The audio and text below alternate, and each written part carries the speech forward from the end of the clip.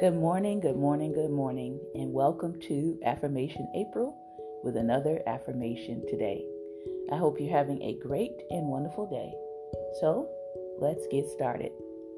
Today's affirmation: I have no problem achieving my goals one after the other, because every one of my actions is aimed at reaching my personal goals.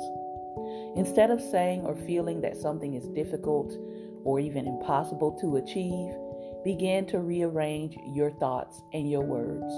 You might be tempted to say something like, I would really like to win, but I know that I won't.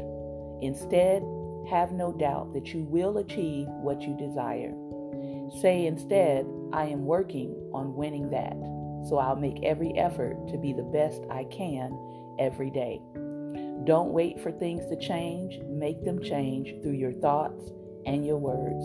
Remember, as a man thinketh in his heart, so is he. With God, all things are possible. Remember, when you break down the word impossible, you get two words: I'm possible. So say it with me. I have no problem achieving my goals one after the other. I wish you a consecutive win week. Have a great and wonderful day. Take care, and God bless.